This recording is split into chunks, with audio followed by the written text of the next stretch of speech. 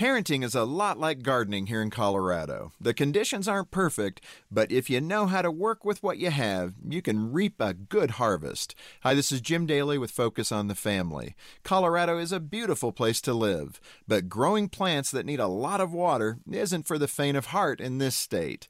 First, there's a scarcity of good topsoil. Then there's the dry climate. Still, determined Colorado gardeners don't give up. They make the best of things by amending the soil with an array of nutrients to give their plants the best chance to thrive. Raising kids isn't so different. We want them to flourish, to have health and happiness, the best education, authentic friendships, and endless opportunities to succeed.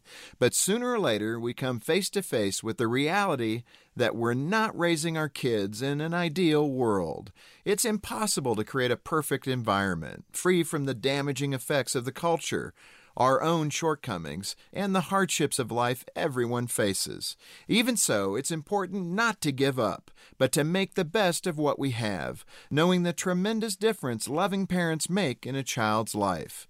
The topsoil we're working with may be deficient, but by amending it with love, encouragement, and guidance, we can help our kids grow into adults who can, as the saying goes, bloom wherever they're planted. To help your family thrive, go to FocusOnTheFamily.com. I'm Jim Daly.